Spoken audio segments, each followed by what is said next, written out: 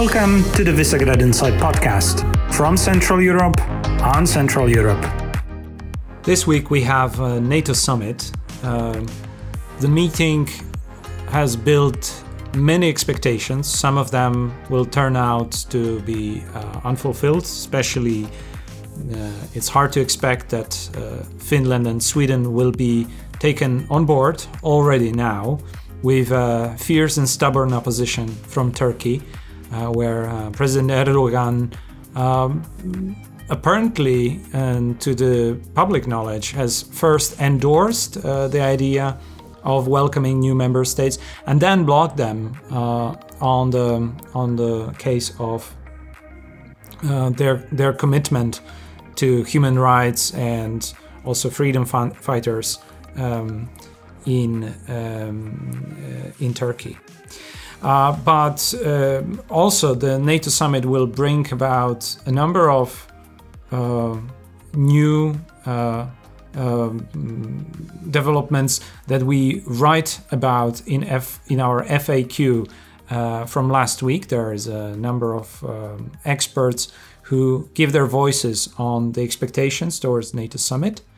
So you may read about it, while we decided this week not to focus that much on the NATO summit, but instead to narrate you through the political dimension of Central European turmoil that is happening as we speak, with the Czech and Bulgarian government being now in disarray or severely threatened in terms of the continuity of the government and potential new elections also coming in Bulgaria. My name is Wojciech Przybylski. We're sitting together here with Miles. And we also have something to say about the general framing and attitudes towards the war in Ukraine, of Russian invasion assessment by various public opinion polls and new research also coming from Visegrad Insight. So Miles, out of the texts that are going to be published this week, there are to be already found or will be found on our website. For our listeners, it's really sometimes not so important to get every individual text, and believe me, there are some fantastic texts, including my own and Miles' own, coming up this week. But maybe if we browse through the political events of this week, what would be your highlights? Who are we featuring? So certainly the number one issue that we see, especially in the Visegrad region, is the Czech governmental crisis, right? So what we decided to do is to actually publish a piece today specifying this with one of our Marcin Kroll fellows, Michał Zabłocki. And on top of this, we also kind of look and we see that the Bulgarian government crisis that's happening as well in the region, this will have massive consequences, not only in relation to North Macedonia, but just EU enlargement, EU expansion, and kind of linked together the Czech EU presidency, what's basically ahead in the future, and as they look toward the eastward expansion. So we have Michał Zabłocki, but additionally, we're also publishing a piece with an interview with Ivan Krastev, right? So Ivan is certainly a voice from the region, a particular voice. And more recently, when you kind of look to see what he has been saying, we talked about this a little bit last week on the podcast, in relation to the actual Russian invasion of Ukraine and kind of the aftermath. So what do we do now, right? And he sort of has this idea, and you can kind of speak on this more and touch upon it, but the idea of peace versus justice now, right? So this, I think, is one of the main sort of debates, because we, as a group here within Visegrad Insight and the fellows that we want to actually have the voice from the region. So this certainly necessitates a response. Yeah, well, speaking of the response from the region, and also relating to Ivan Krastev and Mark Leonard's formulation of Peace Party versus Justice Party, I think they tried to do an interesting thing by linking the domestic politics and public opinion with the largest strategic questions about the war in Ukraine and the future of Europe. Now, we have one other text coming up this week by our fellow Spasimir Domaracki, who writes about and explains how the case of North Macedonia was important in the no confidence vote and essentially the end of the current Bulgarian government.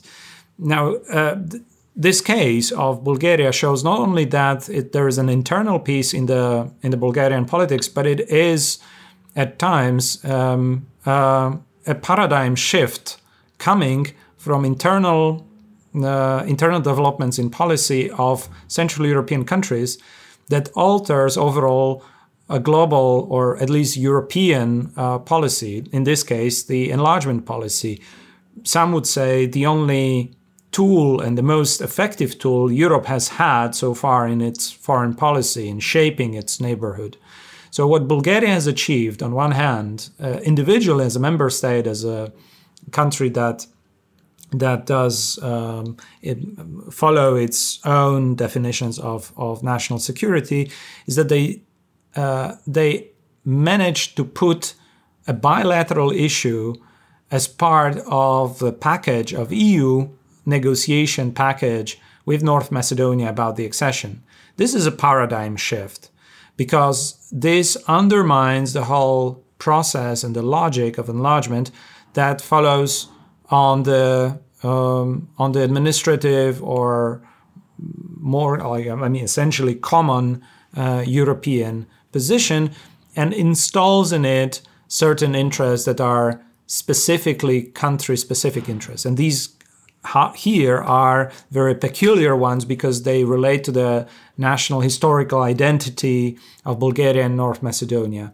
And this is why it's also so dangerous and explosive, not immediately for North Macedonia, but for the whole enlargement process and the credibility of the European Union. Because the next time there is a new chapter open, the chapter of negotiating of, let's say, Ukraine and the accession, Hungary has opened door, or at least see the foot in the door for its own positioning, which it has continuously demonstrated in the past, of inserting a bilateral issue between Hungary and Ukraine in the larger scheme of things, and using as a leverage to get a sense of to get what it wants, or seemingly what it wants, or to block the whole process, if that is really the overall purpose.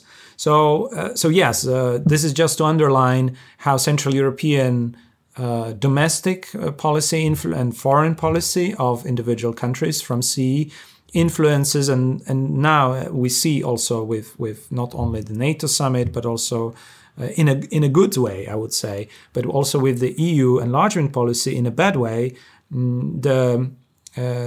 how much attention is needed and how much solution is being also needed for the aspect of the future of Europe, and attention is needed here to reformulate policies. So again, we do not have Central European countries or any other countries, being Germany, Malta, or France, hijacking the overall strategy of the EU and undermining its credibility. Now, coming back to Ivan Krastev, although this is not the interview about peace and justice, right. It's a collaborated article we have done together with our partners from Slovakia, from Denník N, and it's part of a larger effort to translate the European perspective and the European parliamentary perspective on democratic security in Central Europe and to Central European audiences. So again, fantastic job by colleagues also from Denník N with the interview that you'll also now read in English. And also in Polish, part of our collaboration with the European Parliament. The arguments that Ivan is resonating through the interview, or there is a background to that interview, is of course with the newly published ECFR study on the peace and justice. And there is a problem with that study. I think fundamental problem is that by having people to decide in a survey about whether they want peace and justice is slightly unfair. And of course, in the Maslow hierarchy of things, you want peace, you don't want war, right? And then instead of some, let's say, higher level of gains to be delivered. But the problem is also with that, putting that in front also for public debate and policy debate. This is in a way undermining a very clear, otherwise, objective of the current policy to sustain Ukraine's effort to be able to defend itself and to create a situation in which you may not have Russia as a credible partner, as it ceased to be upon invading Ukraine, for building European security system. But you need to think about European security, and European security is the prerequisite of peace. You need to, in order to have peace, you need to have security installed and security idea about how this could all work out. One of those that is on the table that Zelensky formulated a couple of months ago already is that Ukraine will become a type of organization when it comes to the polity resembling Israel, State of Israel, with a full mobilization and military service that enables the country to defend itself against hostile terrorist states abroad, and within even, and to some extent, yes, within. And that sets the whole question upside down, I think, because it's no longer about justice. It's simply about security. It's also not about Ukraine's justice. It's about or Ukraine's peace only. It's about the whole European architecture here, and that is largely missing out on the voices from Central Eastern Europe, especially those which are also concerned with the security element much more than with the elements of I wouldn't say justice, I would say prosperity, because obviously everybody is by now, also in Central Europe, everybody's worried about not so much about what is just or not, but what is going to cost and how much because of the war, the accessibility of the jobs, inflation, the case of gasoline prices, etc. So ECFR study and an ECFR paper essentially seems to be aiming at showing how isolated Poland is on a map of Europe, which can be done without presenting a study on the peace and justice. Poland government is isolated because it underperforms, it has no leadership, it doesn't have majority in the parliament, it struggles for it every day until elections next year.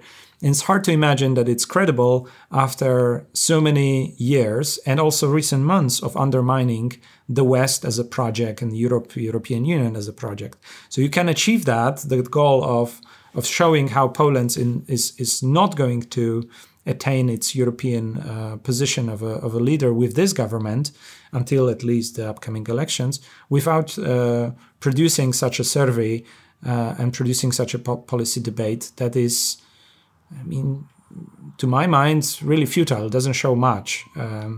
But even more is undermining a sense of unity in strategic communication and thinking from within the West, where also part of the big question is not only social and societal preferences for peace and justice and security, but it's much more the question of leadership and the ability of some to be able to explain to their electorate, to their societies, that the burden is coming. And we have seen that also within Germany and the Netherlands, being quite frank and open about it, that whatever we are doing is consistent and persistent effort to bring in security, at the end of which process there should be peace.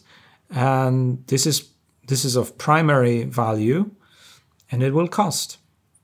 Now, whether societies will accept that for various reasons, but I do not believe that for the reason of going for a question of justice, that's another thing.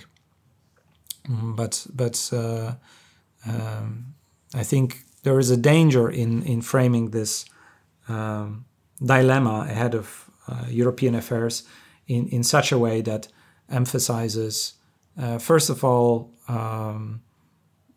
two unparalleled values, and secondly, that it's somehow pointing a finger at Poland, saying that Poland is unable to deliver, which again we agree with, but this logic is a bit twisted here.